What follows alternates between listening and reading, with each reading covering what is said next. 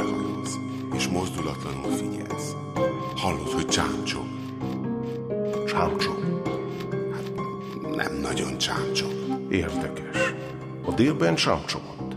Csámcsogott a délben? Csámcsogott. Hát reggel is csámcsogott. Lehet, hogy fáradt. Csodálkozom, hogy nem eszik. Lehet, hogy nincs már ereje. Eddig evett. Megevett mindent, amit adtam neki. Ha már nincs ereje, hiába az étel, meglátod, ott fog elpusztulni az étel mellett.